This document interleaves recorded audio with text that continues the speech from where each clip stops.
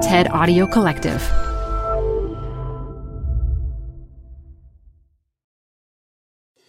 Tired of unnecessary payroll errors? Stop them in their tracks. With Paycom, employees do their own payroll. They're able to identify errors and fix them before submission, right in the app. Because no one can afford for payroll to be wrong. Not HR and payroll teams, not leaders, and definitely not employees. Shorted paychecks, timesheet corrections, unentered sick days, missing overtime hours, and expense mistakes are, well, unnecessary for everyone. Manage the process to make payday right with Paycom. Learn more at paycom.com/soundrise. That's paycom.com/soundrise. This episode is brought to you by Progressive. Are you driving your car or doing laundry right now? Podcasts go best when they're bundled with another activity. Like Progressive home and auto policies, they're best when they're bundled too. Having these two policies together makes insurance easier and could help you save. Customers who save by switching their home and car insurance to Progressive save nearly $800 on average. Quote a home and car bundle today at Progressive.com. Progressive Casualty Insurance Company and Affiliates. National average 12-month savings of $793 by new customers surveyed who saved with Progressive between June 2021 and May 2022. Potential savings will vary. This is Design Matters with Debbie Millman from DesignObserver.com. On this program, Debbie Millman talks with graphic designer Steve Frykholm about his career working in-house at Herman Miller. When he started at the company 41 years ago, Charles and Ray Eames were colleagues. You know, one of the things I learned from them was when you design something, you ask the question, what's next? And what's next? Here's Debbie Millman. Herman Miller is known for its classic modernist furniture. The Eames lounge chair and the Noguchi table, to name just two of its storied products. For the past 40 years, Steve Frykholm, Herman Miller's creative director, has been responsible for creating the company's strikingly inventive image and graphic identity. His iconic posters have been acquired by the Museum of Modern Art and the Cooper Hewitt National Design Museum. He is in New York to receive the AIGA Medal, the highest honor for graphic designers. Welcome to Design Matters, Steve. Hey, thanks, Debbie. Congratulations on receiving the medal. Oh, it was a great night last night. It was a great night.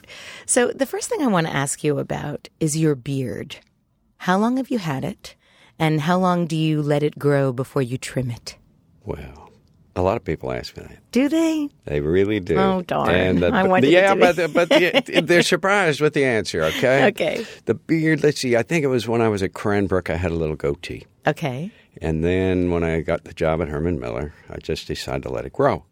So it has been now 41 years.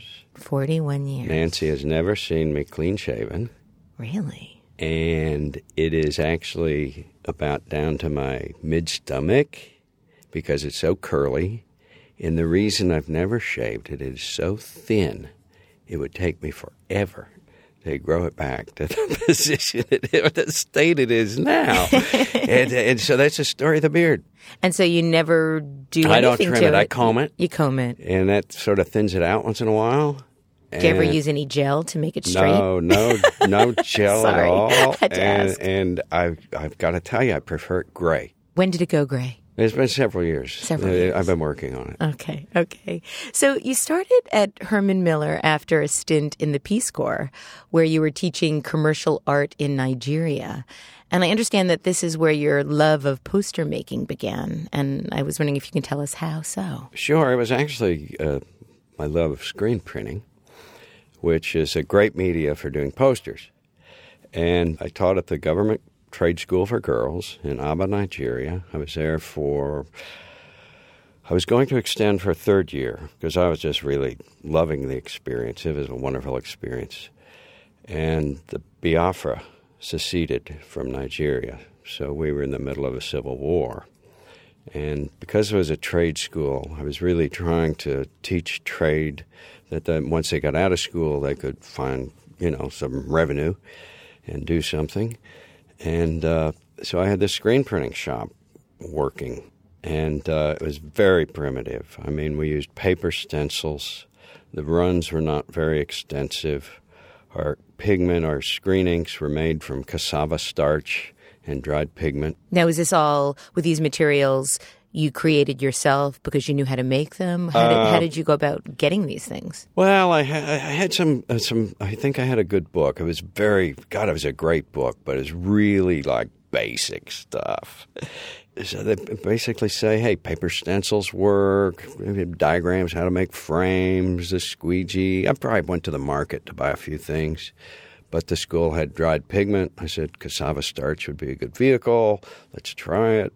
And so we did. And a lot of times I had the girls illustrate some of their folk tales. And so they were really charming. I just wish that I had kept some of the prints because they were really just very primitive, really nice, naive. But when the Civil War started, it all came to an end. But my students did have the first T-shirt on the market. Really? So then I got the word, get your flea bag ready.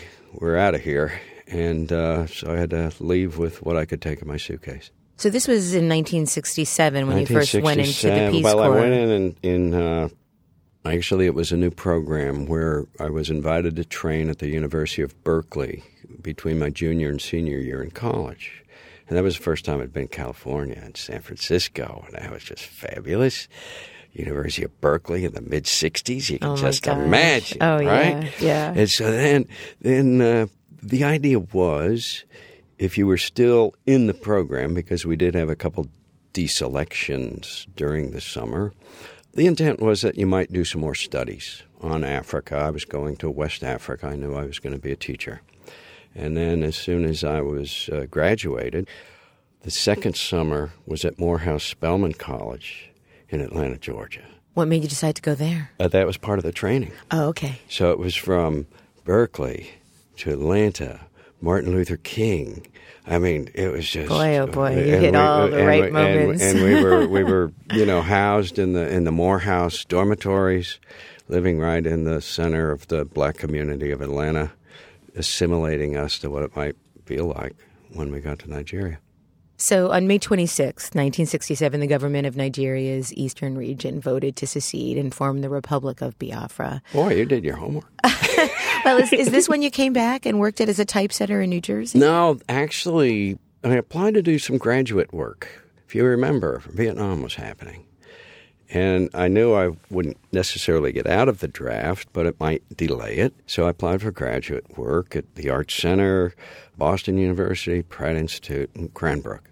And Cranbrook gave me a modest scholarship, so that was the decision. And so I went to Cranbrook, and when I hit that campus, oh my God! Well, I visited Cranbrook last year. I was a visiting artist under Elliot Earls, and it was a magical experience. I never wanted to leave. It was just, I mean, I seriously was there thinking, maybe I can sublet my apartment, take a leave of absence from work, and study under Elliot for 3 years. There you go.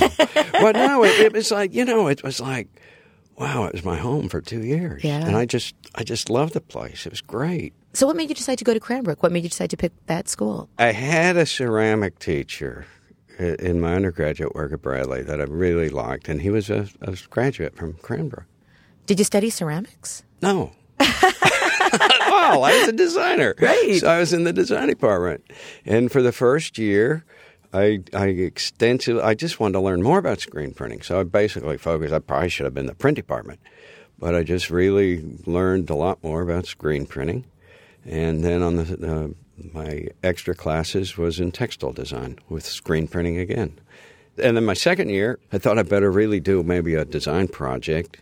And for some reason, I saw the driver's manual for the state of Michigan. And I said, this thing kind of sucks. I think I could maybe take this on as a thesis project. So somehow, I don't know what happened. I can't remember, but I promoted myself and the idea of doing a new driver's manual, some bureaucrat up in Lansing. And I said, cool, okay, let's do it. So the rest of the year, I did new driver's manual for the state of Michigan, and it was a lot of fun, and I got some notoriety out of it. I was a little disappointed. They kept it for like 16 years before they changed That's it. amazing. So now it must be a collector's item. Oh, I don't know. I might have the only driver's manual one, right? by Steve Frykholm. But anyway, it was a great experience. But I'll never forget the first time I went to present what we were doing. And this is when I got a sense of one side of government. And all these guys were in this room waiting to see my proposal and what I was going to do. And one of them said, "Boy, you sure have a nice smile on your face. Won't take us too long to wipe that off." Would you believe it? Oh, my gosh. But anyway, fortunately, I had a young fella who I'd been working with. And after the meeting, I said, "Well, what do you think?" His name was Stephen, too. I said, "What do you think we're going to do?" He said, "Just keep it going. We'll be all right." That's amazing. I had an experience that happened very similar to that. And it's so interesting, the sort of bureaucratic pessimism that can exist. When Sterling was hired to redesign the Burger King identity, we were so excited about it. We threw a parade before we even started working. Oh, yeah, but when we got to Burger King's headquarters in Miami, as soon as the elevator doors closed and we were alone with one of the senior research directors, he looks at us and says, "Congratulations on winning this project, but don't get your hopes up for ever getting a new logo to market." Don't get your hopes up. Then why take the project? Oh, man. So how'd you do? We did okay, Mm-hmm. So you never left Michigan after No, Cranbrook? I never did. I really wanted to come to New York or go to the West Coast. I did not want to stay in mid-America. You've been in Michigan almost your I grew whole up in time. Kansas, which was great. And then I went to school at Bradley, which is Illinois. Chicago wasn't too far away. And then after the Peace Corps, Cranbrook, Detroit. I said, really, I want to... You're a real Midwest boy now. Yeah, I guess after 41 years, what do you call home, When I was Yeah. born in Seattle, which is a great city. Now, before we talk about Herman Miller, what about this stint as a typesetter in New Jersey? I couldn't find anything more about that. After I got out of Cranbrook, after I got my degree from Cranbrook, I was looking for a job. Okay. And at that time, a corporate job was decent. I mean, there were good design studios within corporations, Polaroid, Xerox. I mean, everybody, So my folks were living in New Jersey at the time. Okay. So I came back to New Jersey thinking maybe Boston, maybe New York. And I said, I've leached off my folks long enough. I mean, I might as well. Maybe I can find a job. And for some reason, I landed this job at a little typesetter called Datco. And it was when cold composition was first coming in on stream. So I said, then they were really interested. They need somebody to do paste up. Oh. And run the stat camera and stuff like that, right? So romantic. Yeah, really. But, it's kind of fun to talk about some of that stuff now. Yeah. So anyway, they said, yeah, would you like a job? We've got a lot of work. They were working with Deloitte Touche, doing a lot of international manuals and so forth. So I'd say, yeah, I'll take the job, but there's one condition. And they said, what's that? I said, if I have an interview, I need time off. And they said, deal. Nice. Yeah, it was Sweet. nice. So I did that until I got the offer from Herman Miller. Okay, so tell us how that happened. Okay, so that happened. I was in Boston interviewing, and I had a call from someone at Herman Miller, Howard Sutton, and he said, we're going to develop an in-house capability for design. Would you be interested in the job? And I said, sure, let's talk. And I didn't know Herman Miller. I didn't know about Charles Marie Eames. I'm almost embarrassed. I'm not embarrassed to admit it. I didn't know, right? And so I had the interview at LaGuardia Airport, 5:30 in the afternoon. I mean, everybody was reviewing my portfolio as it laid on the floor. I mean, you can imagine. Commuters walking by, what's going on about that? Anyway, it worked out well. And he said, well, okay, can you go see John Massey in Chicago? Because he's been doing a lot of work for us, and he's really the one who, as I learned, after he sort of gets a ball in play in a corporation, he wanted the corporation to establish an inside group to kind of be his cops. Okay, so I was kind of the graphic custodian. And he said, after your interview with John, ask him if you should come to Zeeland. Zeeland, Michigan, where Herman Miller was born. Yeah, that's Zeeland, Michigan. So we had an interview with John. And John at that time, it was kind of intimidating. I mean, he looked like a banker. I mean, he had wire glasses, three-piece suit.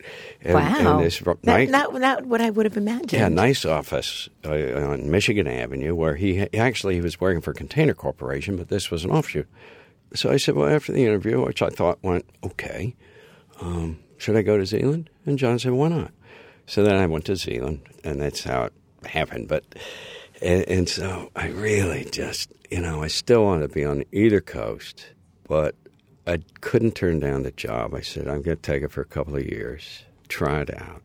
And the reason I did was while I was at Cranbrook, I became familiar with Herman Miller and the designers, because the folks that were in industrial design, and at that time the department had all three disciplines, environmental, product design, graphic design. There were about 18 of us. And these folks would go over to the annual sale at Herman Miller and bring back these treasures from Eames, Nelson. Nobody ever brought back a Noguchi table, but I mean, they too hard to carry. Chairs and stuff. And that was really my first introduction to Herman Miller. And I realized, there must be something special about this company, and let's give it a whack. Well, the wax turned out to be 4 decades. Right, because you had no intention of sticking around, from what I understand. Sticking around, but it's just, I mean, you drink the Kool-Aid after a while. The values were very compatible to my personal values, and I really liked the products that they were designing. They had a lot of integrity. They were solving problems. And I said, look, if you're going to be going or promoting anything, you might as well promote something you like. Now, when you started at Herman Miller, the company's reputation was very well established. Oh, reputation bigger than life. And produced designs of, as you mentioned, Charles and Ray Eames and George Nelson. And when you first arrived, Charles and Ray Eames were still actively involved in the organization. Well, I remember very well my first visit to the studio. It felt so, I don't want to say it. It was just so natural. And, we had lunch and they showed us films and Charles cranked his gurney with the little monkey. And it was just a delightful day. And after I realized it was very calculated. It was designed. Really? And, one of the things I learned from them was when you design something, you ask the question, what's next? And what's next? Because that really then addresses a more holistic design solution than if you just stop here and don't ask the question, what's next? So, yeah, I mean, they'd come to Zealand. Maybe I saw them in Zealand a couple times. They came in for photo shoots because they were still designing products. They also came in and gave presentations once in a while. And one time they came in, apparently, and Hugh Dupree, who was the CEO at the time, was showing them around. And they saw on the wall of the plant this recognition wall, 5 years, 10 years, 15, 20, 25, 30. And all the employees' names were on it, who had been there for those years. And Charles turned to Hugh and said, what happens, Hugh, if you've been here for 25 years? Click. Hugh realized that they had worked for the company 25 years. And he hadn't recognized it. So he pulled together a few of us, and we had a great party at the Eames office. Wow. That was very special. That's amazing. Amazing. Yeah, that was cool.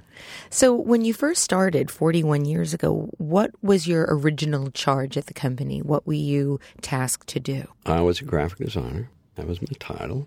And I was charged to help John and maintain what he had put in place and do brochures and posters and work on the catalogs and whatever.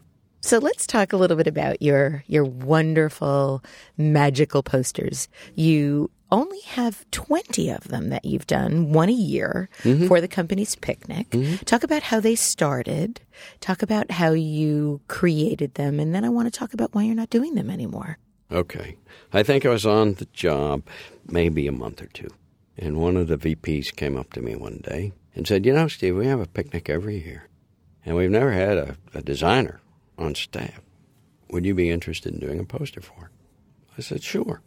He said, oh, by the way, the picnic committee has decided it's going to be called the Sweet Corn Festival. I said, cool. So shortly after I was hired, we hired someone else. His name was Phil Mitchell. So one day I came in and said, Phil, we've got to do this poster. I know how to screen print. I know all about it. So let's just do it. What do you think? Cool. So I had an ear of corn. He could draw better than I could. So I stuck it in my mouth. I said, draw it. So he did a little sketch. And then after that, I took his sketch. I made it large. I believe posters should be large. I mean, a lot of times now people say, we want a poster, and they want something 12 by 18. That's not a poster. That's not a poster. And for some reason, we felt we had to do it after hours. I don't know why. It was, clandestine. Maybe. So we're down in the basement because screen printing got pretty smelly with the cleanup and the inks and stuff, although it still permeated the little building we were in. And we printed 50 of them. And we were pretty proud of it. And it looked good, and it was popular. And I decided to enter it in AIGA's Communication Graphics Show. And we did. We sent it in. And then I start to read the small print. And it says, must be done in editions of 500. I said, uh-oh. Oh, boy, we only did 50. So I went to the fellow I was reporting to. I said, Howard, I entered this competition, and I just read the fine print. I guess I should have read it before. Fortunately, I didn't. And it says that we had to have done 500 posters, and we only did 50. And without blinking an eye, he said, if you get in, we'll print 500. Very nice. History was made. And we got in. So he made good on the promise. We did the 500 commercially, and people bought them. That cost. And that established a budget to do the next year's. And those sold. And it was a self-sustaining program. And some editions we did, like the corn poster and some of the other early ones, we printed 4 or 5 times.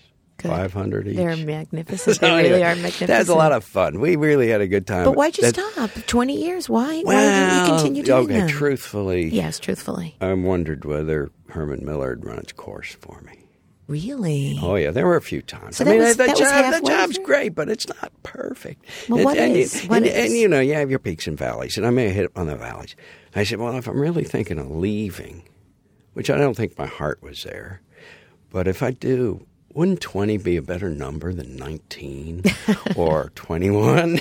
I mean, there's something nice about it. And I had no idea when we did the first one I'd do 20. Right. And once I started, I kept with the theme, Lilliputian viewpoint of picnic food. And Cooper Black, God knows why I chose Cooper Black for a typeface, but I did. It was perfect for the time, too. And I stuck with it. And so Phil left Herman Miller, I think after the watermelon, so all the rest were truly only mine. And nobody ever saw them before they were ready. I had nobody to approve it. It was just my work. Oh, how lovely. It was lovely. But I'd pin sketches up and stuff as I was working on them. So if anybody came by, they might, I'm a firm believer in watching people's visuals or their body language when they're looking at work. Are they smiling? Are they frowning? Do they look happy? Do you think they get it? And it really gives you pretty good insight on some of your work sometimes. Yeah, I love to just watch And how I people remember the are. one that was most puzzling. Which one? The ham. Oh, why was that most puzzling? I can't remember. The custodian, after hours one night, I saw her looking at this thing. I said, what do you think that is? She said, I have no idea. Uh-oh. I think when it was done, she probably got it. Now, you've reported to 6 CEOs in your Well, tenure? I worked with 6 on their annual reports. Okay. That was really a lot of fun. And you've really more than just designed them. I think you've reinvented them, every one that you've done. What made you decide to approach the report so differently year after year after year? Well, thanks for that compliment. First of all, the company's so dynamic, and we're doing cool stuff every year. And so we'd always start, Clark and I we've been working on them together since 86. And we'd say, well, what was the year about? What was good? What was bad? What do we want to talk about? What could we have some fun with? And we'd usually go in with 2 or 3 totally different directions just to get a feel. And that's really when the discussions really started. Another valuable lesson, don't spend a lot of time on these ideas. Just rough them out enough, comp them up enough so you can communicate possibilities. Then the senior management gets involved, and you get to talk about, well, did you think about this, or what about that? And sometimes they change course as a result of that second meeting. And usually, for the most part, well, we could have done any of them, really. We wouldn't have gone in with something we couldn't have done. But we could have done any of them, but they usually pick the ones that we really wanted to do.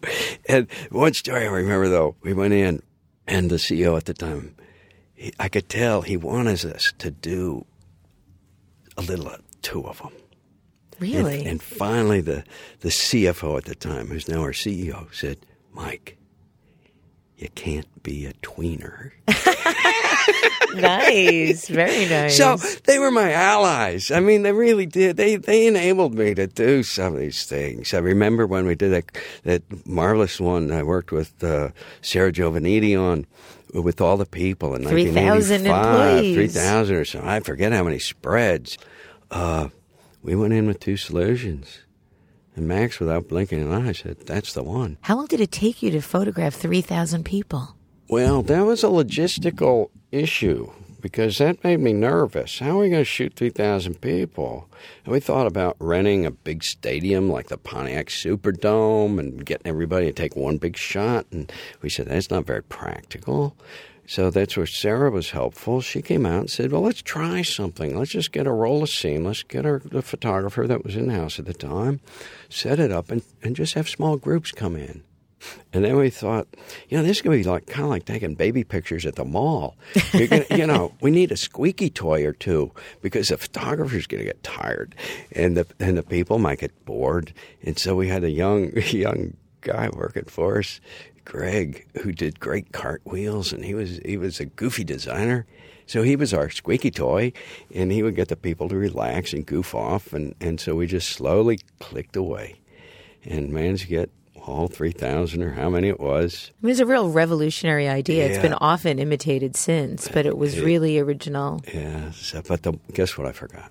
What did you forget? I forgot to measure the heights of these people. Oh. I was trying to get the camera to be always the same distance, but I wanted everybody at scale to each other. Right. So that became another issue. I think we solved it pretty well. Yeah.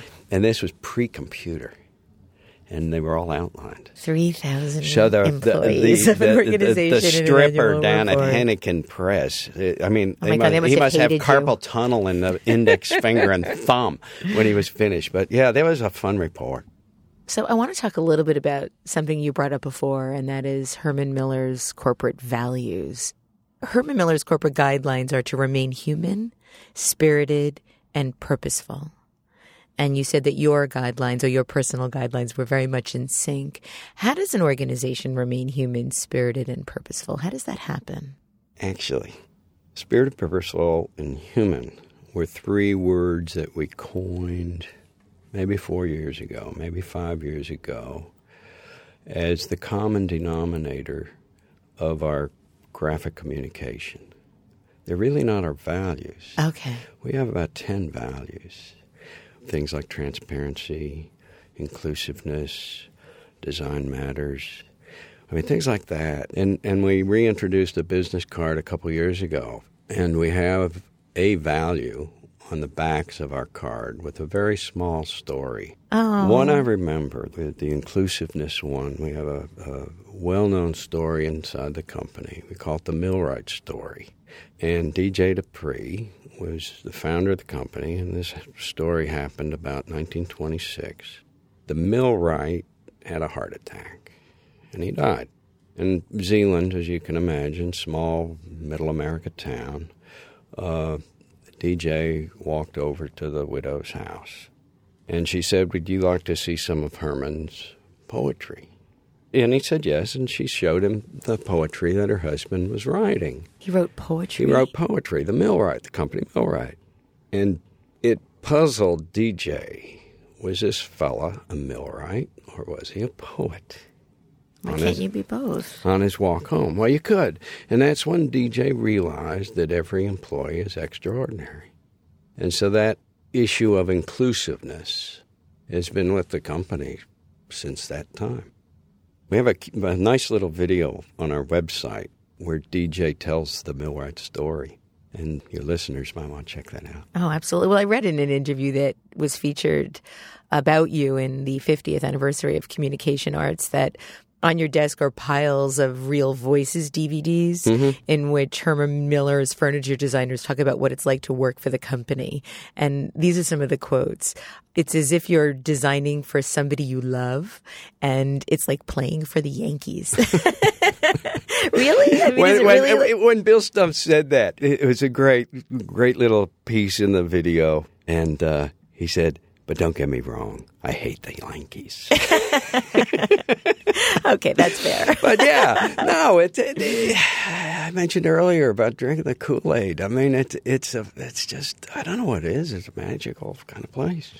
So one of the most touching aspects of your acceptance speech when you received your AIGA medal was when you talked about your wife. And Herman Miller not only shaped your professional life, but it also shaped your love life, because I understand you met your wife, architectural interior designer Nancy Phillips, at Herman Miller 40 years ago. So was it love at first sight? Actually, no. She was from Dallas. The first female Herman Miller actually moved into the company. And I remember the person that was hiring her saw me one night. It was about 5:30 in the evening. He said, "Hey, Steve, come on over. I want to introduce you to a possible new employee." He said, "Steve, this is Nancy Phillips. She's from Texas and thinking of joining our healthcare group. Where would you live if you were, where would you advise her to live if she was moving up here?" I looked her straight in the eye and said, "I wouldn't move here." True story. Wow. So Can you imagine if she took your advice? She didn't take my advice. She came up. She took the job because, she thought she had died and gone to heaven working for Herman Miller. She was more knowledgeable about Herman Miller than I was, because being an interior architectural person and, she was specifying Herman Miller and stuff like that. So she came up. And as it happened, she needed some help on a few projects, and of course those lasted into the night. And, whatever. There we get the juice. So that's how it happened. And we took cooking classes together for 6-7 years. Really? So you're quite the chef? Used to be, maybe. We like to cook, but I like to eat more. Anyway, what was funny is when she told Joe we were getting married, we must have been extremely discreet, because he said, "Who to?" Oh, that's fantastic. So we got married in 1973. That's marvelous. What an accomplishment. I read that you had a conversation with a financial advisor, and he kept asking the question, "When are you going to retire?" And you kept saying, "I'm not," or "I don't have plans to," or "I haven't thought about it." And after the third time, Nancy said, "You don't get it. Designers don't retire." And I'm wondering if that's true. You said that when you're designing, you always ask, "What's next? What's next? What's next?" So what is next for Steve Frykholm? I wouldn't say I necessarily designed my life and my career.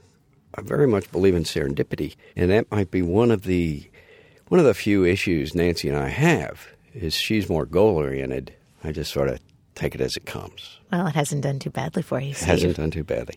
So anyway, no, I don't have plans for retirement. I feel I might like to slow down, maybe. But I tell you, if I had a new challenge every time, I'd stay in it. Okay. But a lot of times it's sort of reinventing, or if I started with some good colleagues again. Like at one period of time at Herman Miller, we had an extremely good internal group, and we also used very good external people. And it was just really great for stimulation, motivation, things to talk about. And come the downturn in the business, everybody's business, the group got smaller. We now are rebuilding. We have some very good young designers working for us. But it's a little different because the company is larger. The marketing department's a little more formalized. And so the challenges are a little bit different. And some days, let's face it, I don't have the stamina that I used to have. I mean, but I give it my all. I really work hard. So I don't have any place to retire. Good, because we need you doing what you're doing. Thank you. Thank you for coming on Design Matters, Steve. Steve Frykholm is the creative director for the Herman Miller Company. I'd like to thank you for listening. And remember, we can talk about making a difference, we can make a difference, or we can do both. I'm Debbie Millman, and I look forward to talking with you again soon. And Debbie, thanks for this opportunity. Oh, Steve, you're a doll. Thank you. Design Matters with Debbie Millman is recorded at the Masters in Branding Studio at the School of Visual Arts in New York City. It is produced by Curtis Fox Productions with technical assistance by Rainey Ortica and research by Jen Simon.